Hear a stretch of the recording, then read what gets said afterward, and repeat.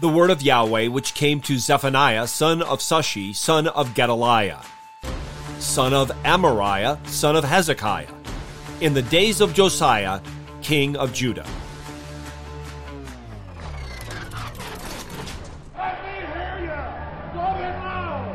A1, A2, A3. Please.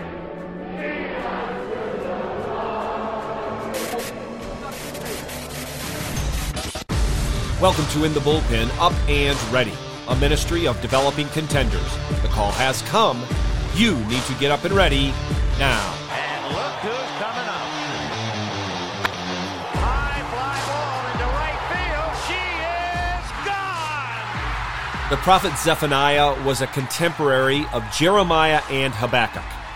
He was likely from a royal family. And the first verse in this book is the lengthiest genealogy we have for any prophet. Zephaniah also surpasses the other prophets in how often he speaks about the day of Yahweh. Zephaniah does this several times in only 3 chapters. The first time is found in chapter 1, verse 7. Be silent before the Lord Yahweh, for the day of Yahweh is near. For Yahweh has prepared a sacrifice. He has set apart his guests. We can outline the book of Zephaniah into 3 sections. First, Yahweh threatens judgment. The day of Yahweh will come. It will come with punishment, and that punishment will be on the wicked of both Jews and Gentiles. Second, there is a call to repentance. Again, not to just the Jewish nation, but to all nations. And finally, there is a promise of salvation to those who repent and believe, both Jews and Gentiles.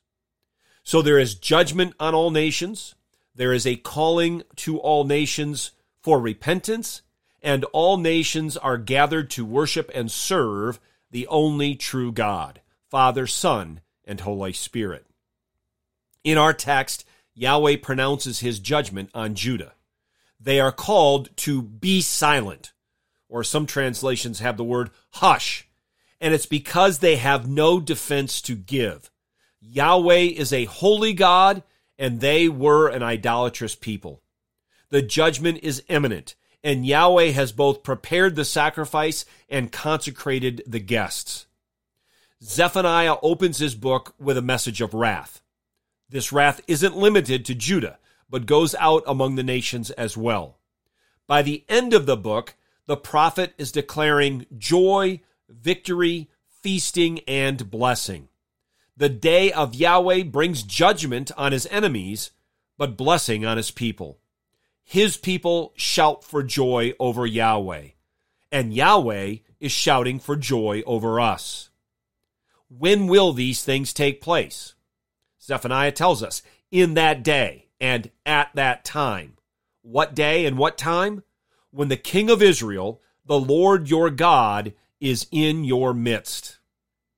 So that is after the incarnation of the Son of God. That is during the Messianic era.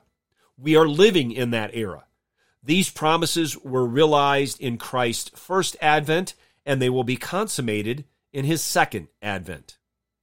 As the Church of Jesus Christ, we are the new Israel, made up of Jews and Gentiles alike. We live in the present reality of what Zephaniah prophesied, and we look forward to the world acknowledging Jesus Christ as King of Kings and Lord of Lords. Get your eyes up, fixed on Jesus, the author and perfecter of faith, and be ready to deny yourself, take up your cross, and follow him.